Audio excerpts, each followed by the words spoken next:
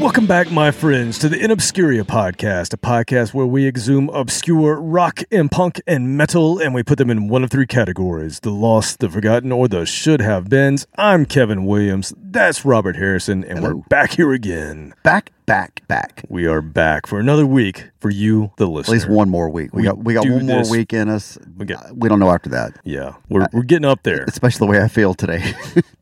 Well, tell me about that. How are you doing? Oh, I'm Florida Man with your Florida Man shirt on? So, yeah, the Florida Man shirt. I some time on my hands today. I was working in the shop. So, of course, I've been listening to music all day. And, like, a lot of days I'm kind of listening to it off and on, in and out of my truck, in and out of my car, at home. But today I was in the shop working on a sculpture from 8 in the morning until about 5 o'clock. So, it was all day working. And so I have my earphones in. They're also hearing protection. So, I'm getting smart these days. And a friend of mine early in the morning reached out to me.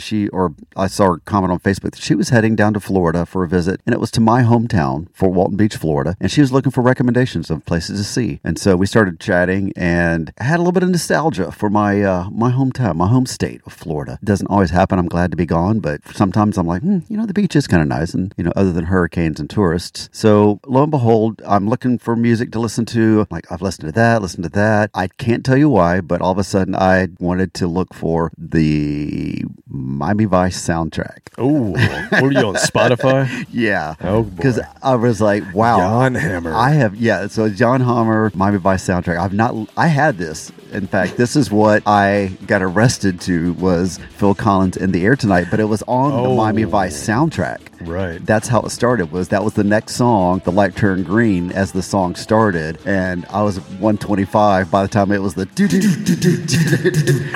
and then about the time the song was almost done was about the time the cop showed up. Because he was a little slower than I was, so it took him a couple of extra minutes to catch up to where we had stopped. Anyway, so I was the other song, the Smuggler's Blues, was on there? It's really good. So Tina Turner, Better Get to Me, Smuggler's Blues, several Jan Hammer originals, obviously the opening credits, and then like a dance version or a longer version of it. But for some reason on Spotify, they had everything except the original soundtrack. But they had this extended soundtrack compilation. So it was Jan Hammer themes for, I think, like 12 songs of all just Jan Hammer songs that he had written for the show. So not just on the soundtrack, but songs that appear on episodes. Then it was in chronological order, songs that appeared on the TV show. Oh. So a lot of it was stuff, it was just background, whatever, obscure songs, weird stuff. But then there was all the good rock songs. Because back in the day, if you're young, you don't know about this, that was the show to get your music on. And so I meant to make notes, and so we could talk about this, but there were a lot of rock bands, obviously like U2, The Who were on there, a lot of name brand stuff, but there was one band, I think it was called The Red, and they had like 4 songs and never got big. I'd never heard of them. The Red. We'll have to go check that out. Yeah, I don't remember that. It wasn't rock. It was more new wave rock. Okay. I just felt so sorry for them. They had 4 songs throughout the course of being on Miami Vice and never struck it big. Their managers were like, I'm putting all our money on Miami Vice. Okay, the first 2 going to work. The first 2 didn't work. We got a third one. Okay, the first 3 didn't work, but this 4th one it's going to break us. It is going to break the band. You guys only owe the record company $2 million. So it was like 6 hours of Jan Hammer, Miami Vice related stuff. So I'll put on my Florida Man outfit. It's not just the shirt, it's the shorts and the bare feet. So this is the official uniform of Florida Man. I wish I could say there's some sort of tie-in to the theme today, but I don't think the spirits are going to be that kind. We'll have to do that again at some point. Like I said, I was supposed to do my homework and have a whole bunch of notes and, like you do, and it'd be all detailed, but I didn't do it. I watched video on old cars or something like that on YouTube. Now, what is the saying? What is it you do, Florida Man? It's you go on Google and you type in your birthday and you type Florida for any Man. day, right? You just type Florida Man for any day and you get some ridiculous news story. Crazy person. Florida Man brings alligator into Walmart. Florida Man gets pulled over while driving naked. Should we try one live? Yeah, just go for it. If you can do it quick enough. Let's see here. I'm pretty slow at the Googling. Let's see here. What date should we put in today's date? Yeah, September, whatever today is. Is it Tuesday? Today's Monday? the 19th. It's the 19th, yes. We're recording this on the 19th. You may be listening at another date. But September 19th. I'm just going to leave it open. Yeah. Florida Man. Of course, this is the first thing that comes up in the search. Okay. Naked Florida Man starts house fire. after baking cookies on a George Foreman grill. Nice. Oh my God. That is better than I could have made up. That is god awful truth right there. So that's He's naked baking cookies. and it's mostly on North a George Florida. Foreman. I would say 3/4 of those are North Florida. I mean, South Florida, there's a lot of, it's a melting pot, but in North Florida, you get the true Florida man. But from about Orlando north, that happened. I'm glad to be out Here's there the for South several Florida one. reasons. Naked Florida man burns house down making churros. Some plantains. Oh man, so it was lots of entertainment. But yeah, so that was my theme for the whole afternoon. I cleaned up just for you because I was filthy from making. It's sculpture season. Well, after you get buck-ass naked and burn down your house, go listen to Pot of Thunder, Cobras and Fire, Growing Up Rock, Slamfest Podcast, Decibel Geek, A to Z Radio, Metal Up Your Podcast, The Hustle, Disciples of the Watch, Podcast Rock City, Sean Geek and Fast Fret Podcast, State of Amorica, Rock Strikes 10, Potter Than Hell, Podkiss, The Kiss Room, Ages of Rock, Retro Zest Podcast, The Synaptic Empire, and don't forget about Monty's Rockcast. Come visit us at inobscuria.com. Like us, share us, recommend us, Facebook, Twitter, Instagram. I checked. We do not have our quarterly review in yet. I'm sure it's on its way because you who are listening right now, you are actually going to your phone and you're putting in a review and it's going to be 5 stars. But we did get a review on? What's that? My tiny fire truck. Oh, we did. Okay, let's hear it. Posted a photo. You and did? We got like 8 thumbs up. All right. So really good. Well, thumbs up's not a review. But Tony Griggs likes it and he wants a ride. Oh, well, come on down, Yeah, Tony. you got to come down here. I don't think I'll make it that far north. He has a kick-ass sound system in that thing. He can blast some rough cut for you Yes. and just drive around. Absolutely. Blanket invitation if you want to come ride in a tiny fire truck. All right. Well, I got to tell you, Robert, the other night I was awoken again at exactly 4 a.m. You got to do something about that. Have you tried drugs? I think that's the witching hour. I think it's just the spirits. That's when they hit me. Oh, okay. So I saw an ominous light. That's when my bladder hits me usually. Well, it could be the bladder spirit. Yes. Bladder spirit. I don't want to be visited by the bladder spirit anymore tonight. Thank you. I won't drink so much beer. I'm sorry. Oh, I got a bladder goblin. Okay. Yes, so I was woken at 4 a.m. and there was an ominous light coming from underneath the door. No, I do have children, so... Yeah, they run around the house. I'm like sleepwalking. Yeah, I'm like, what are they doing? So I go into the hallway, and it was a moving light, the kind of light that you would see from a television, right? That maybe that kind of flickering. Yeah, kind of flickering, kind of swirling thing. And so I saw it was coming from my oldest daughter's bedroom, and I'm like, she doesn't have a TV. So good, keep it that way. What? Yeah. So what could that be? Maybe she left her iPad on. So I crept to her room. I listened.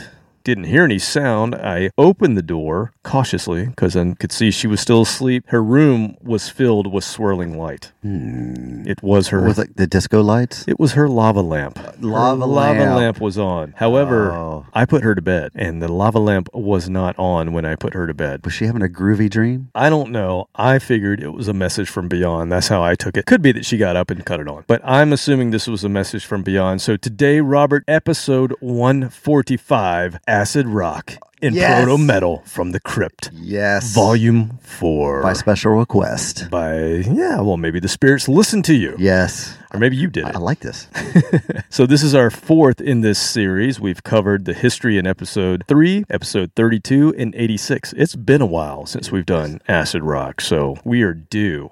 What is it we're talking about? If you love the metal that came to be in the 80s and beyond and thought that's where it came from, you thought maybe it came from classic rock like The Who, Cream, Zeppelin, Sabbath, Purple Kiss, Aerosmith, Rush, Hawkwind, whatever. Purple Kiss. Yeah, it sort of did, but the 1970s, there were just a ton, and even the late 60s, there were just a ton of what they called acid rock bands at the time, which was really just hard, distorted, guitar-driven rock that people didn't understand, so they called it acid rock. And maybe people were dropping acid and doing lots of drugs too. But, you know, maybe. Are you kidding me? Maybe. But that's I'm what we so call disappointed. proto-metal. So it's the stuff before they really called it metal. Before it was heavy metal or yes, metal. before it was heavy metal. It was a prototype. But there were a ton of bands that a lot of us don't know about because if you think about the 1960s and 1970s, if you didn't have a major distribution deal or a major record label, you were pretty much going to be a regional band. And there was no FM radio really to speak of until the mid-70s? Mid-70s really is when that exploded, I believe. And really, if it wasn't word of mouth, you didn't know about these bands. Yeah. You know? And they didn't have colleges back then, so there was no college radio. That's right. That's before they got educated. I mean, really, though, there were just this tons of bands, but they were just in pockets all over the country and all over the world, really. So only in the digital age have we started to discover a lot of these bands who maybe pressed 500 records and then went away. And a lot of these bands are really damn good. So it's been a whole lot of fun over the last 20 years trying to collect all these digital releases from these bands that I've just never heard of that came from the 70s, came from the 60s, who were part of that whole acid rock scene. If you try to get the vinyls, highly collectible and very pricey. Digital has been great for me because I don't like to spend that kind of money on the vinyls. Unless it says Kiss. Unless it says Kiss.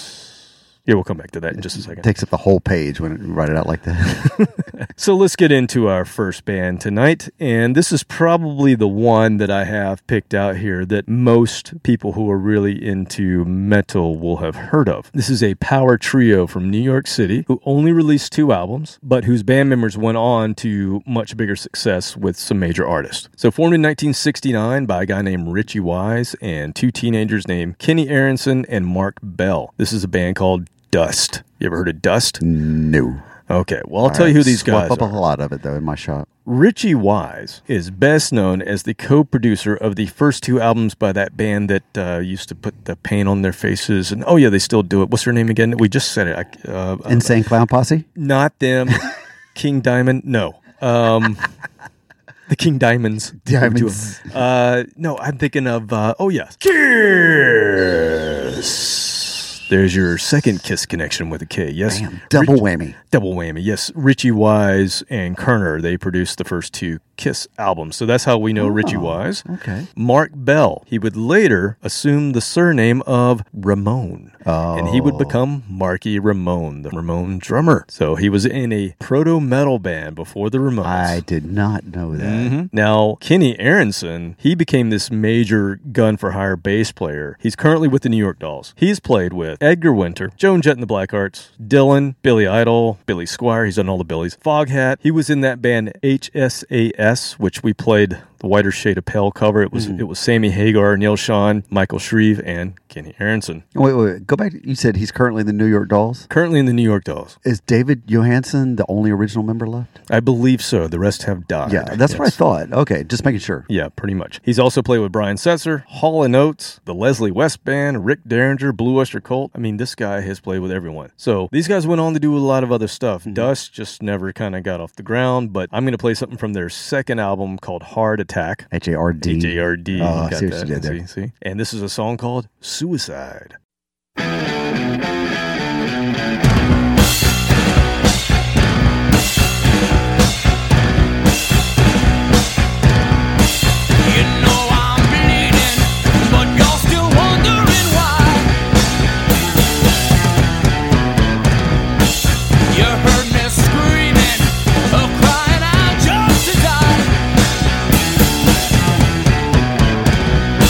You thought I loved you,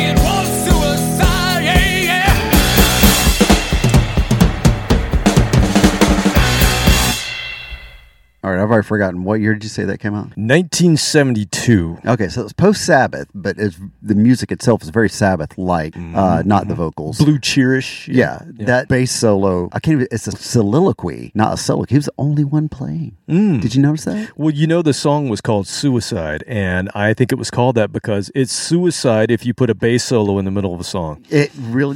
It will not get played. Guaranteed it will not get played. Yeah, but that was so badass. Oh, man, I love it. A young Lemmy Kilmister probably heard that and went, There's a reason he went on to play with all of those groups that I named. I mean, just phenomenal bass player. And have you ever heard Marky Ramone play that many different time signatures in one song? Yeah. I mean, I love the Ramones, but that's not Ramone-style drumming. Yeah, he probably had 2 or 3 different, basically, styles that he could just pull it from. Yeah. 3 beats. 3 beats, and the truth. That was a great song. Very acidic. I mean, it could have come from... acid rock. Acid, actually, the drug, but it's also, I guess, more acidic than the Beatles-style rock and roll that had been prominent during the 60s, I guess. It just gone away. I mean, Hendrix had just passed away in, 70? So that's taken all that stuff that was happening. And a lot of his stuff was, blues based. Yeah. But I could see him going in that direction, that he would kind of get tired of that and want to do something else. He would have either done this kind of thing or he would have done jazz fusion. Gone all the way over to jazz fusion. I could see that too. Which was also going on at the same time. And it was also kind of part of the same scene. Because this is the type of album that, Burners would just throw on the record player, put on those big ass headphones that they had back then and just smoke a bowl. Find a beanbag. Find a beanbag and cut the lava lamp on. Right. I told you that story about my great aunt she was a foster mother for several kids. And in the 70s, when I was little, she had this one guy, I can't remember his name, but he was there for a long time. But she gave him the upstairs in her she was very wealthy. She had a huge house and she gave him this upstairs bedroom and he painted the walls completely black. And I remember walking in there as a kid and it was still there in the 80s. So I would go in and whoa, just space out. But he had all of this great 70s albums still in the room. And you could just tell he had the blacklight posters all over the wall. You could just tell this guy used to just trip out and play some amazing music. Steve, what's that smell come from up there? Yeah, this was in South Carolina, so pretty cool. Lots of places to grow it. All right, so let's move on to the second one, and I'm probably going to get a little more obscure here as we go on. So here's a band from Germany. Same year, 1972. I think 1971 and 1972 were the years for acid rock breaking out. Now, Hawkwind was around their first album. Yeah, was around that same time. I think they were 60s. So 60. Okay, I think they were coming out of I knew it was the early late 70s, but late 60s. Okay. Yeah, so this is a band from Germany. Now, in Germany, there was a thing going on at the time, and probably not PC, but it was called krautrock. Mm-hmm. And it was kind of like this really way out, avant-garde kind of sounds, like making weird sounds with things that aren't even instruments and putting that on recordings, and then also having like this real acid rock flair to it. But this band is not krautrock. They're more of what I would just consider a great acid rock, hard rock band. But they had an English vocalist, so that's why they got a little more attention maybe than some of the bands that were singing in German. They only released one album in 1972, and I might have gotten this album maybe from a BitTorrent back in the day when I was trying to find a lot of these things. Now. Well, I'll tell you, I stopped doing that when our friend Eric, one of the last conversations I ever had with him, he told me, he's like, "You still doing the BitTorrents?" And I said, "Yeah." He said, "You need to stop soon because they're going to start cracking down." Oh, he told me that. The ominous warning. Yeah, he gave me the ominous warning. All right, that's fine. I'll crack down. The only thing I was getting off the BitTorrents were these obscure things that I couldn't find anywhere. And I found some gold mine stashes that I took from people. I may have downloaded a total of 10 things, and 7 of them were not what I thought they were going to be, or they're mislabeled, and I just got frustrated and stopped. So thankfully, I'm an idiot and don't know how to do computers. That saved me from owing a lot of money. So I'm fairly certain that's where I got this release. And this band is called Blackwater Park. Now, if you were a major metalhead, especially if you're into death metal, you're going, the band Opeth had an album that's really famous called Blackwater Park. Well, guess what? Mike Ockerfeldt of Opeth named that album after this band. Fan of acid rock. You know what I mean? It's a tribute. Yes, he did it as a tribute. He didn't play this music. Right. He was into this band. Here's a German band called Blackwater Park from the only album, Dirtbox, 1972. I'm going to play a song called Mental Block.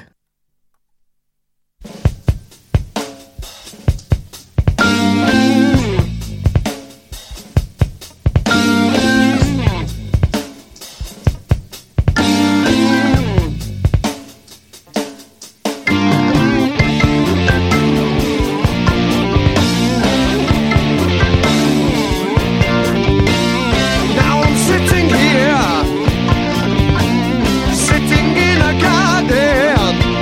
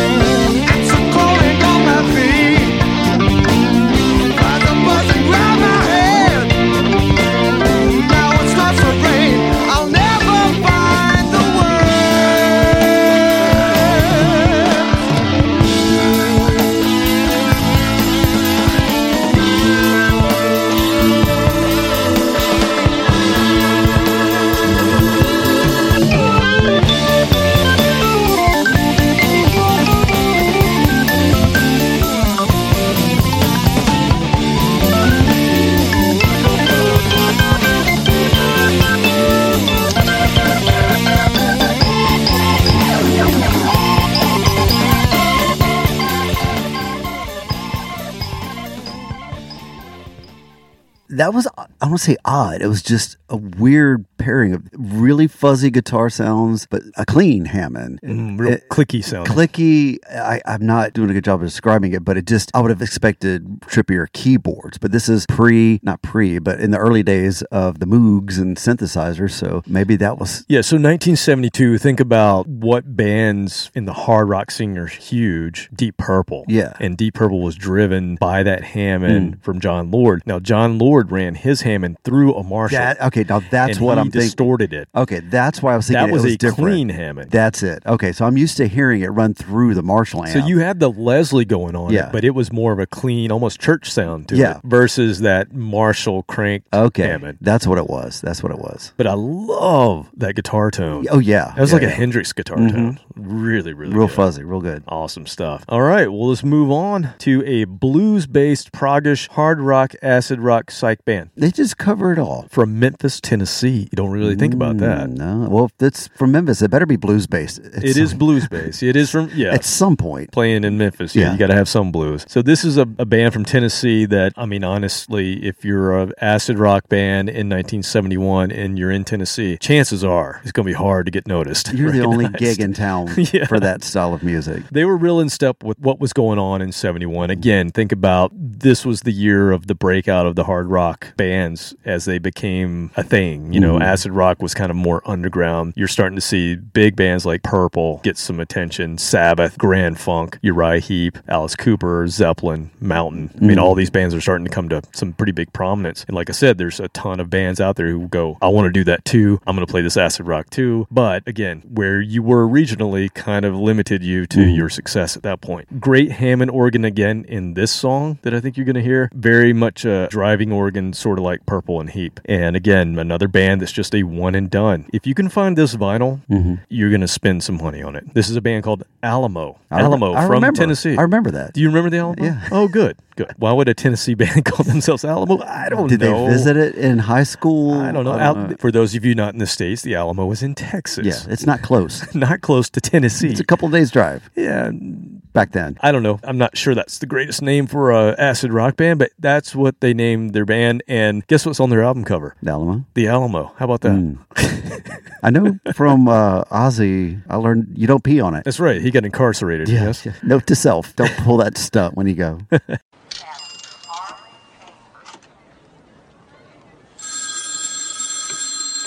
Hi, Grandma.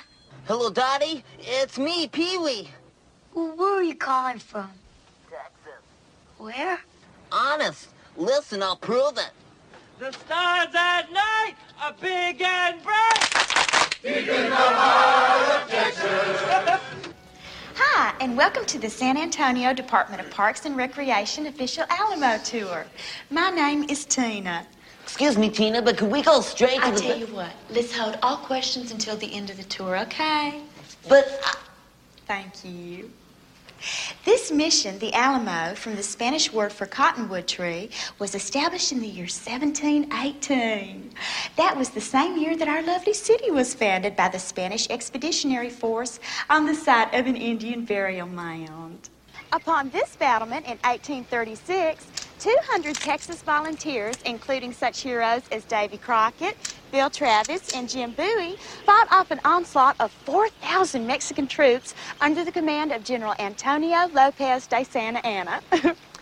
At this time, I'd like to conclude our tour, and I mean it, y'all have been one of the greatest groups I have ever worked with, really. Okay, are there any questions? Yes. Where's the basement? Excuse me? Aren't we going to see the basement? There's no basement at the Alamo.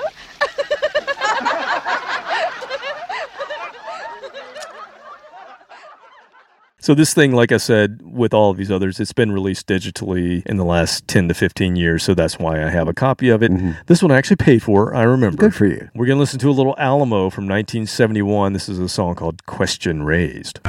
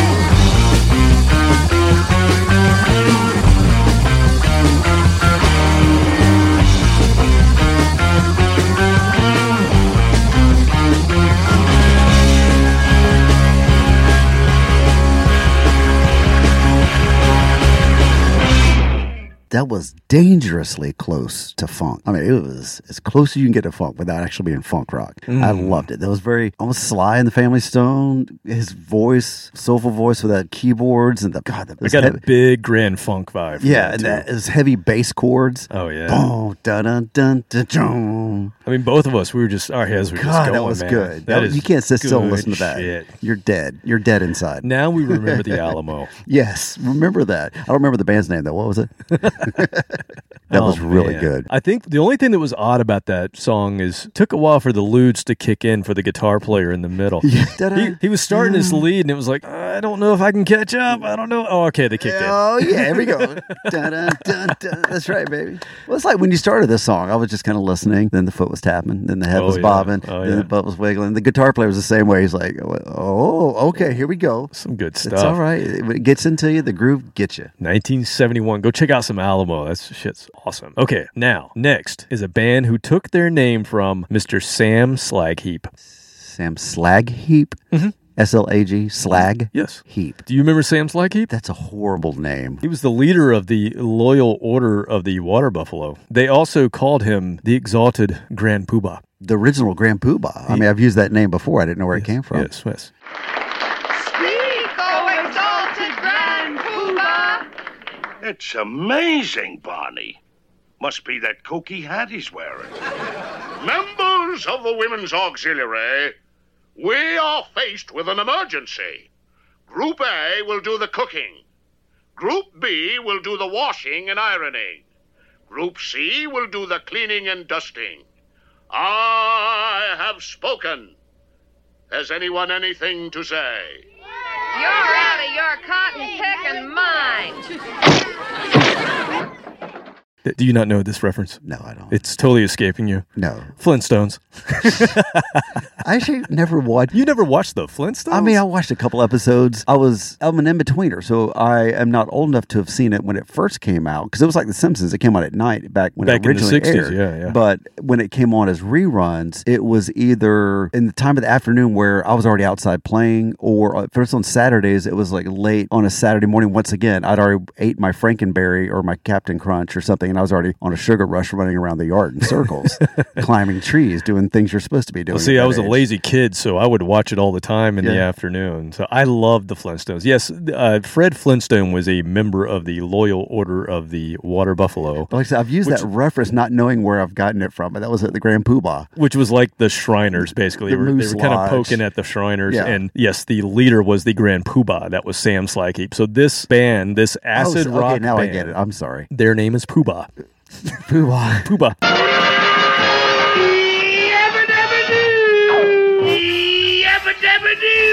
Yabba-dabba-doo. Which I'm sure at the time was like, yeah, I know what that is. 50 years from now, they won't know, but that's cool. This is a band from Youngstown, Ohio, founded in 1972, and their first vinyl, if you can find this thing, or if you own this thing, it goes for right around $1,000 for a single vinyl. Wow. Yeah, amazing. Now, they only pressed 500 copies, and this band is the only band that we're talking about today who are actually still around. Mm-hmm. They've released a total of 14 albums from 72 to 2020, so if you can find that 72 vinyl, that's why it's so treasured, is because this band existed beyond just the one album. The guitarist, Jim Gustafson, he used a small inheritance he got from his grandmother to record that first album, and he recorded it in a small studio in Ohio, and it actually had great success on local radio stations back in 1972. They pressed 500 copies. They sold out in one day. That's impressive. Yeah. Even if you're a local band, that's pretty damn impressive. This band went on to support artists like Ted Nugent, Canned Heat, Alice Cooper, ZZ Top, Looster Colt, Uriah Heep, Foghat, Judas Priest, James Gang. They even supported Cheech and Chong. Yeah, man. Hey, Cheech. Hey, man, look. Hijo de la chingada, man, where'd you get that? My sister gave it to me. Yeah, what is that, man? What does it look like? Looks like Coke. Yeah, it smells like Coke, too. All right, man. Hey, well, let's party, man. Give me some.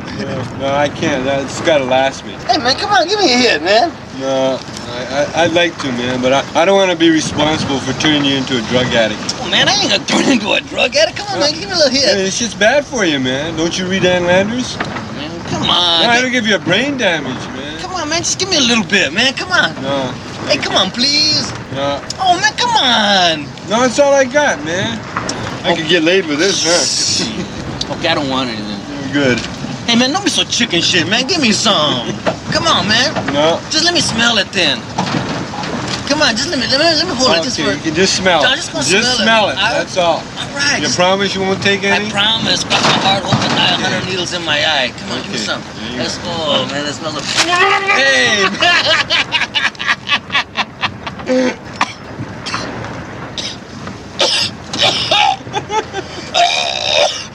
Hey, man, that's salt, man! No shit. Hey, don't drink that, man. Oh, shit, I'm gonna die! Hey, watch the road, man. I'm gonna die! This is pretty cool. And like I said, they have a bunch of albums compared to the rest of these bands. This is the only one. This is the only one that's still existing to this day. Their last album came out in 2020. So Jim's still doing it out there. And this is a true acid rock band. And they're one of those bands that has the, 20-minute long jam songs. So they're kind of a jam band, but they're an acid rock jam band. So it's not the jam band that a lot of people go, snore. Yeah, this is not snore. This is like Hendrix style jamming. So I'm going to play a song it's the longest song we're playing today, but it's not anywhere near what they do on some of their albums. So I had to be real choosy with what I played. Here's a song from that very first album, which I do not own the vinyl. The album's called Let Me In. The name of this song is Mr. Destroyer.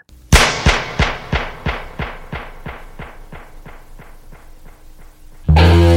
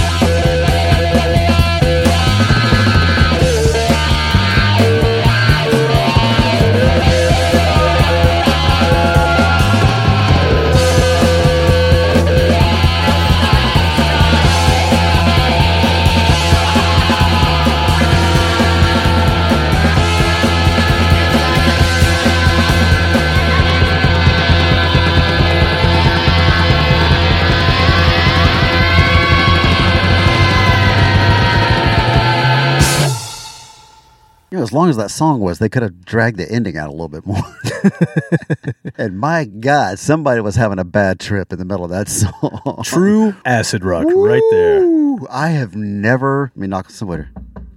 Never had a bad acid trip. Had good ones and just meh acid trips. It was all right. You know, I felt okay, but I want to just go to sleep. But God, yeah, if you were actually on a trip, and let's just play some music, and you're listening. Oh God, no! Once again, my comparison in the middle of Echoes. Right. Oh, this is a pretty song. Oh, it's scary. Yeah. Oh God, it's scary. Okay, now it's pretty again. This was like something in between Hawkwind and Floyd. Yeah, is what this was. Hawkwind had that driving doom. Yeah, very much very driving beat. Yeah, very much so. And I was also thinking how much more fun it was to be a bass player in the 70s versus the 80s. Because we always make fun of hair metal bands, eighth playing notes, the eighth notes, the same note the entire song. And these guys holding down the root. Yeah, man, these guys were all these guys are just leading, walking basically. the dog with it. Yeah, doing chords, doing solos. I mean, well, I remember very vividly. I remember getting into music as a kid and thinking when I was starting to understand the separation between instruments and what was playing what, and 80s music is what I knew. That's what was current. And I remember hearing some Rainbow and Deep Purple and Blue Oyster Cult, and just my mind was blown because I'm like, wow, the bass that's unlike anything I've heard. So wait, they allowed those guys to play all those other notes, not just that one note. They actually don't have to have one hand behind their back. Smoking while they're playing. Yeah. But I remember that. And I also remember thinking, wow, the drums, because the same thing, the rhythm section in general was just a lot looser in the 70s. Yeah. And the drums, you'd have a lot of ghost notes and, a lot of snare work that in the 80s, it was like boom, tap, boom, tap. It was about the spinning of the sticks and having your drum set twirl. Well, it was just about laying down the beat. Yeah. It was kind of that funk thing. But in the 70s, it was just loose and all over the place. And think of Mitch Mitchell. Yeah, just sloppy drums. Jazzy. Keith Moon. Jazz-oriented. Yeah. All right, moving on. We have gone 4 songs in an acid rock episode, and we have not had a single British band. So we have to correct that now. Here's our first British band. This is another one of those one-and-done bands who is very, very famous in the vinyl collector circles. This album, again, brings a whole lot of money if you have it. They have re-released this one, so it probably took the value down a little bit. But this was a British band who put out a worldwide release on Darum Records in 1972. So they were on a major label, and it was produced by none other than Ian Gillan, the singer of Deep Purple. And the name of this band is Jerusalem. And at the time, Ian Gillan said, "This band excites me very much. They're rough, they're raw, they're doomy, but they have their own strong identity." Unfortunately, they were one and done. They supported shows for Deep Purple, Sabbath, Uriah Heep, and Status Quo, major artists of that time. The 2 guys that split the band would go on to form a 3-piece band, so they couldn't get a hit with Jerusalem. So smart guys that they are, they're like, you know what? We're going to form a trio. We're going to do a trio band, and we're going to call the band Pussy. That'll sell. Yeah, in 1972, 73. Yeah, that went over real like a Led Zeppelin. So if you can find the Pussy album, that one's also worth a lot because there was only one. You can spend your whole life looking for it, frankly. And many do. And a fortune at the same time. Now, in 2009, one of the guys had the original 2-inch tapes. And so it got remastered because this was kind of an infamous band. It got remastered in 2009. They released this album by Jerusalem, and eventually they released the Pussy album in 2012. So now you can find both of them fairly easily. This one is pretty famous on the retro scene. Again, the band's Jerusalem. The album's called Jerusalem. We're going to play the song When the Wolf Sits. When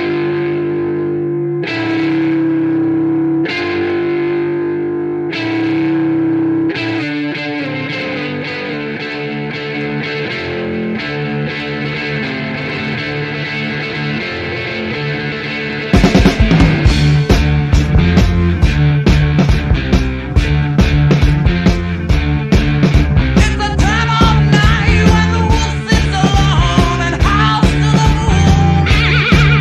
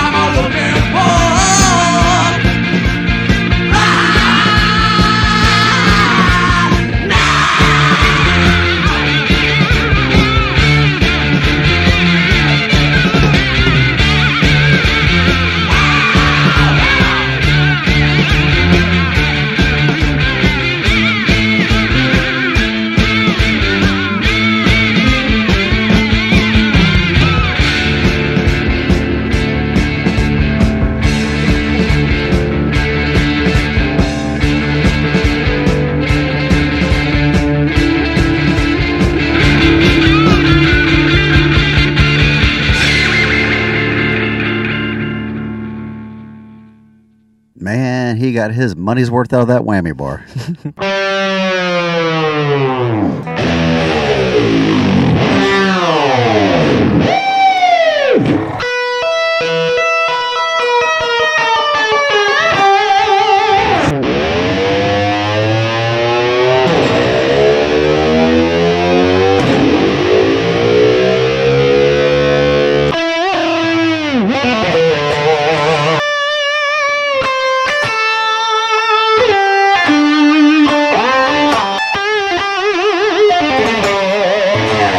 You know, the tremolo was new back then. So what does this thing do? Oh, that's what it does.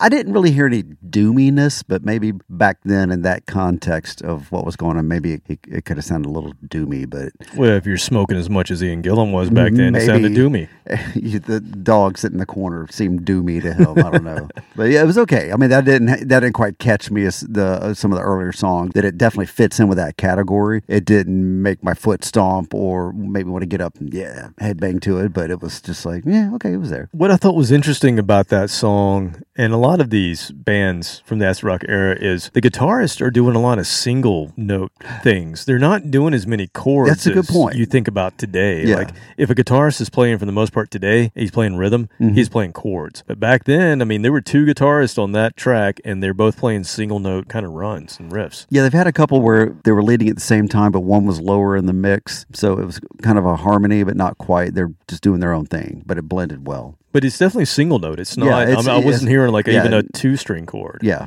it wasn't You're right. a power chord. I didn't think about that. Now I got to listen for that. Something I've just noticed, and that band, even though that's a very famously obscure band that now everybody knows, they were super sloppy. That recording is super sloppy, and that was produced by Ian Gillan from Deep Purple. So, well, as you mentioned, he may not have been completely sober. I'm thinking they had a whole lot of fun recording that album. Is what I'm thinking. Nothing wrong with that. Was that take okay? Don't worry about it. Don't worry about it. Come in here. Come in here. It's all good. Let's get some lunch. All right. Let's move on to another German band who plays very heavy acid prog. Big influences on this band from Zepp and Sabbath. Pretty damn good to me. Okay. Another one and done. One album in 1972. They didn't have any success outside of Germany, so they just decided that's it. They're done. Okay. They didn't try Sweden? They didn't try Sweden back then. I don't think Sweden had woken up yet. Yeah, they just opened up. Sweden was a new country back then. They were new, yeah. So the album would eventually, later in the 70s, make its way to British and American underground scenes, and many fans of late 70s and early 80s thrash and stoner and doom and power metal and even prog metal would be influenced by this band. So it was kind of cool. Like they never got their time when they were around, but now people who are in famous thrash bands still talk about this band. Their name is Night Sun, and they put out the one album, Morning. Oh, sad. Yeah, sad yes, morning. Good morning. It's Morning with no G. So. Okay. And the song I'm going to play is called Nightmare. And the only other thing I could find about this band, other than just their influence, was that the guitarist Walter Kirchgessner later switched. He's German. That's a good German name. That was a good try. He later switched over to playing classical music. In fact, he plays cello, and he's been playing in symphony orchestras around the world since then. Wow. Originally in an acid rock band. Well, did you hear the story about Randy Rhoads? It was maybe an interview or something that he was getting bored playing rock guitar, that he always wanted to go into classical guitar or something like that. I remember some interview somewhere talked about that. I could see that a lot of musicians. That was going to be his next step. Next step was just like quit the Ozzy band and just do, because of course all his stuff sounded classical. All of his leads and things like that was heavily influenced by that. So I could see that happening. Well, and then somebody would write a really big check and he would have come back for another reunion tour. Right. Well, let's listen to a classical cellist play this music.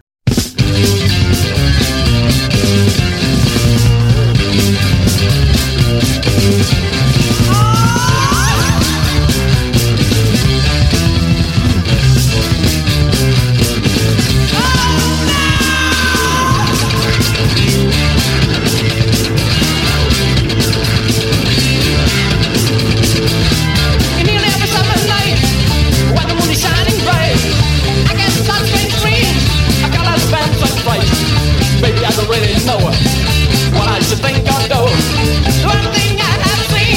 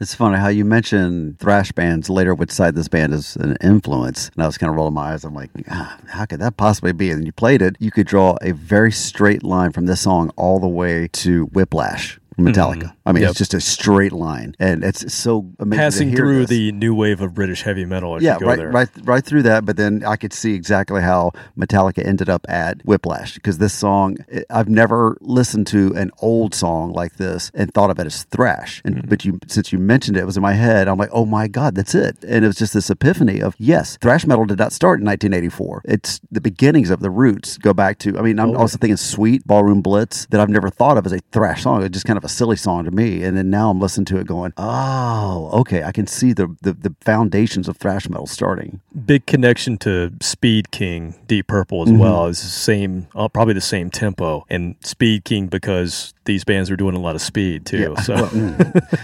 it was propelling them forward. Something I will, other than caffeine, that's the only speed I will be doing. Yes, later to become speed metal. Yes, or thrash. So yeah, total connection there, and even they tried to do some early palm muting chugga chuggas in there, but the guitar tone wasn't just quite there not for quite them to there, do it. yeah. But you could tell they only had it on 9. Right. Whatever amp they were using there in Germany, they needed a couple Marshalls. All right, I have one more for you. All right. And this is another British band, and it's a band we've actually mentioned in a previous Acid Rock and Proto Metal episode, as the members of this band went on to be in other groups. So this is a heavy acid psych band formed in 1966. They're called Black Cat Bones. Now, I'm going to tell you about the members of this band. Two of its earliest members, who unfortunately never recorded, we don't have them on this song that we're about to play, but two of the members, one being Paul Kossoff and Simon Kirk. Those two would go on to form the band Free. Oh.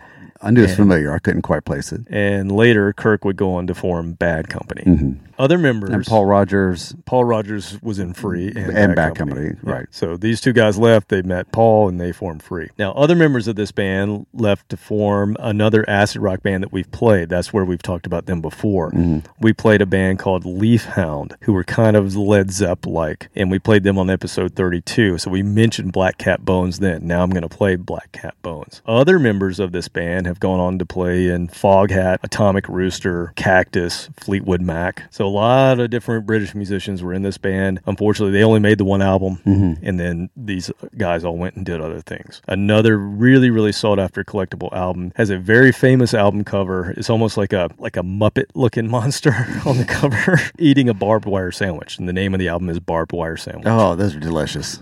so good. But the album cover looks like, remember the Croft, what was it, Marty Croft and the H.R. Puffin stuff. Yes. It looks like a Croft type of Muppet thing. Once again, right before my time, but still during this time. I know the reference now, but it was just a little earlier than my time to see it, like Romper Room and Captain Kangaroo and all those Sigmund shows. and the Sea Monsters. Yeah, it looked really weird, but as an adult looking at that going, we think Teletubbies are weird. Look at the stuff they were making. Well, I remember all of that Croft stuff. I always thought it was very like, this is way out acid acid stuff. Yeah. Like the Bugaloos. I'm trying to remember. Yeah, all all the that different ones. stuff. The Bugaloos, Sigmund the Sea Monster. What was the other one that was, they were in the dinosaur? Seals and Croft. Not Seals and Oh, Croft. that was a different one. No, it was like a kid Land of the Lost. Land of the You ever Lost. watched Land of the Lost? Once again, I've seen like 1 or 2 episodes in reruns, but I was already getting old enough where it wasn't classic for me. Acid rock influenced shows that we watched as children. Well, now I've got to go back and go down a YouTube rabbit hole to refresh my memory because I remember the names. I remember. think it was Sid and Marty Krofft. Sid and Marty Krofft. Sid That Marty sounds Krofft. right. Yeah. You know, when I was a kid, my brother and I would curl up on the couch with a blanket and a bowl of Count Chocula and watch TV. On Saturday morning, there was only one show we were going to watch. No, the McLaughlin Group.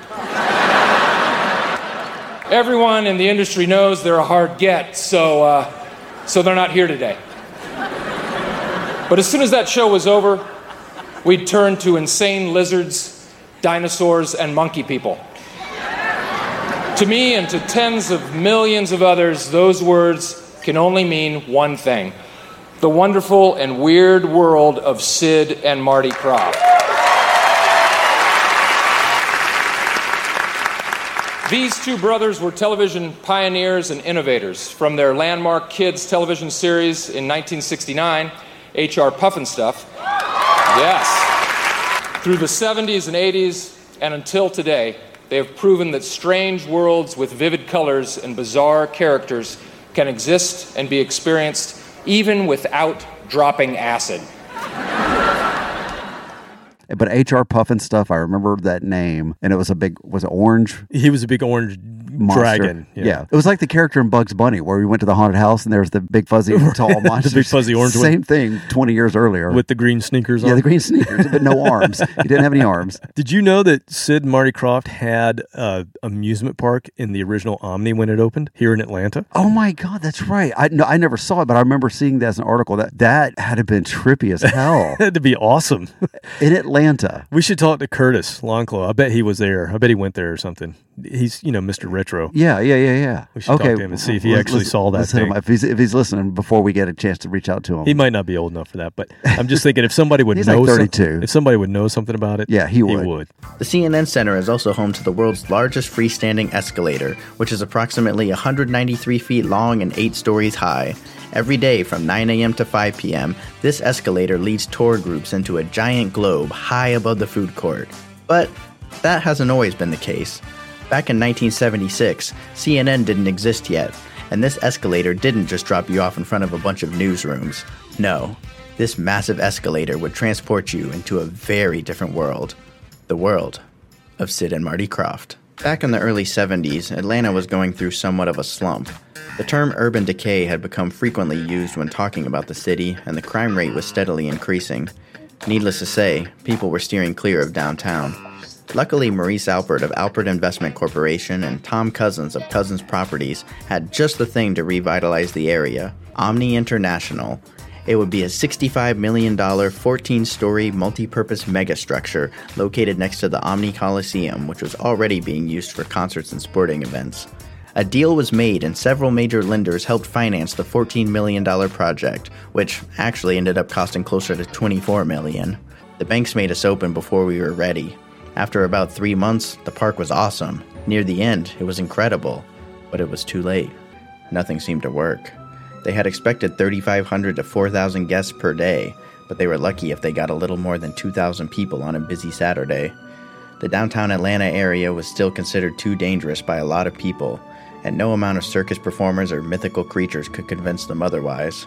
So just like that, only 5.5 months after their dazzling, star-studded premiere, the world of Sid and Marty Krofft closed its doors on November 7th, 1976.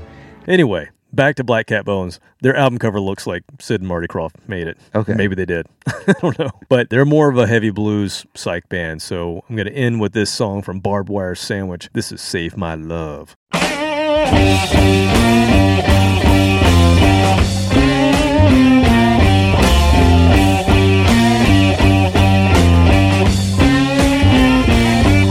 I ain't gonna run, I ain't gonna hide, I save my love for you.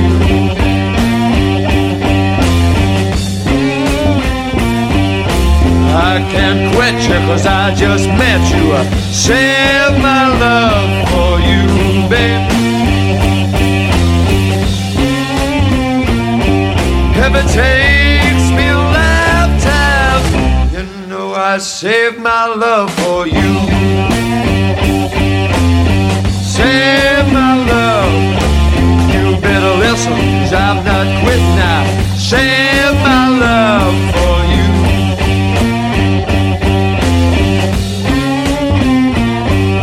I don't wanna move, I just can't lose. I save my love for you.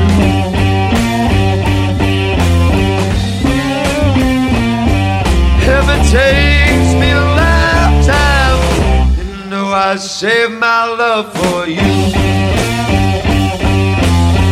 Save my love for you.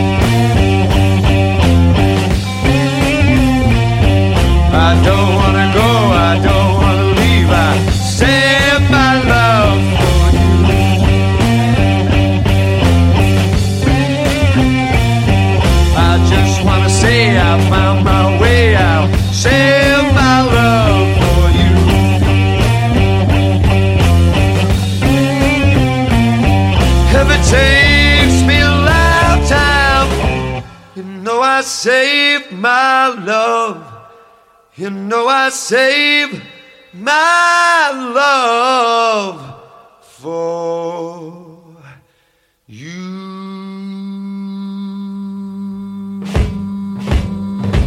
Yeah.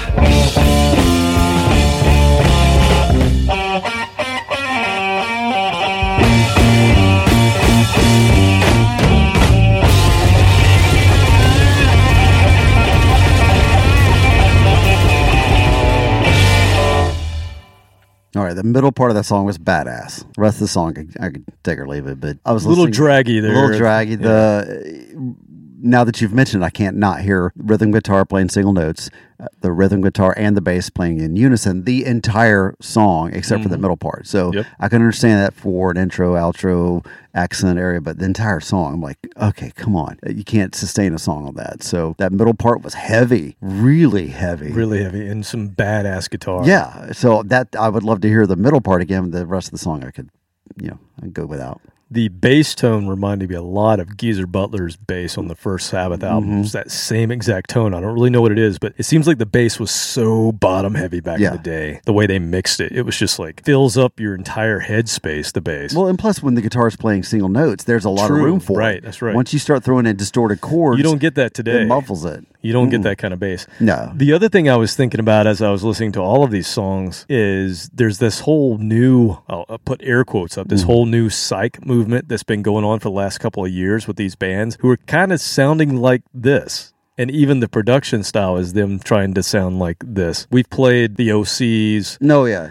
There's several bands out there doing it, but it's kind of interesting that the techniques for recording, they've kind of gone back to this kind of style where you have a lot of separation in space and single notes. Well, I mean, still being done. It's just in contrast to what we rail against constantly on the radio, where it's just so much. Everything's saturation. All the EQ is just completely shoved up. There's no room in it for anything. It's just noise, and it's considered heavy, but not to me. These old recordings, you get guitar on the left, guitar on the right, completely separated, and then I think the bass is so heavy because not only is it the low tone of it, but also it's the only thing that you're getting fully both in both sides. And then the drums, they have panned. There's some of these old recordings where the drums are actually in one channel on one side. That drives me nuts.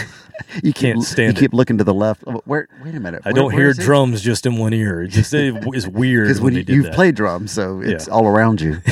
It has to be panned. Yes. Oh man, well that's what I have for you this week. I hope that was good. I hope it was a good trip. It was a good trip. It was a very good trip, man. And I get to go to bed before 6 o'clock in the morning. That's great because that's the worst part about it. True. 4 o'clock in the morning, you're like, man, I'm really tired. This is the real problem with drugs, kids. Yes. Not that doing them; it's that you can't turn them off when you want to. There's no switch. There's no switch. You can do the Xanax and things like that, but first few times laying in bed at 5 o'clock in the morning, you're like, okay, I just want to go to sleep, man. Come on. Gotta find some downers. Give me some downers. All the beer in the world will not make you go to sleep. Just makes you go to the bathroom. All right. Well, with that, I guess we'll sign off.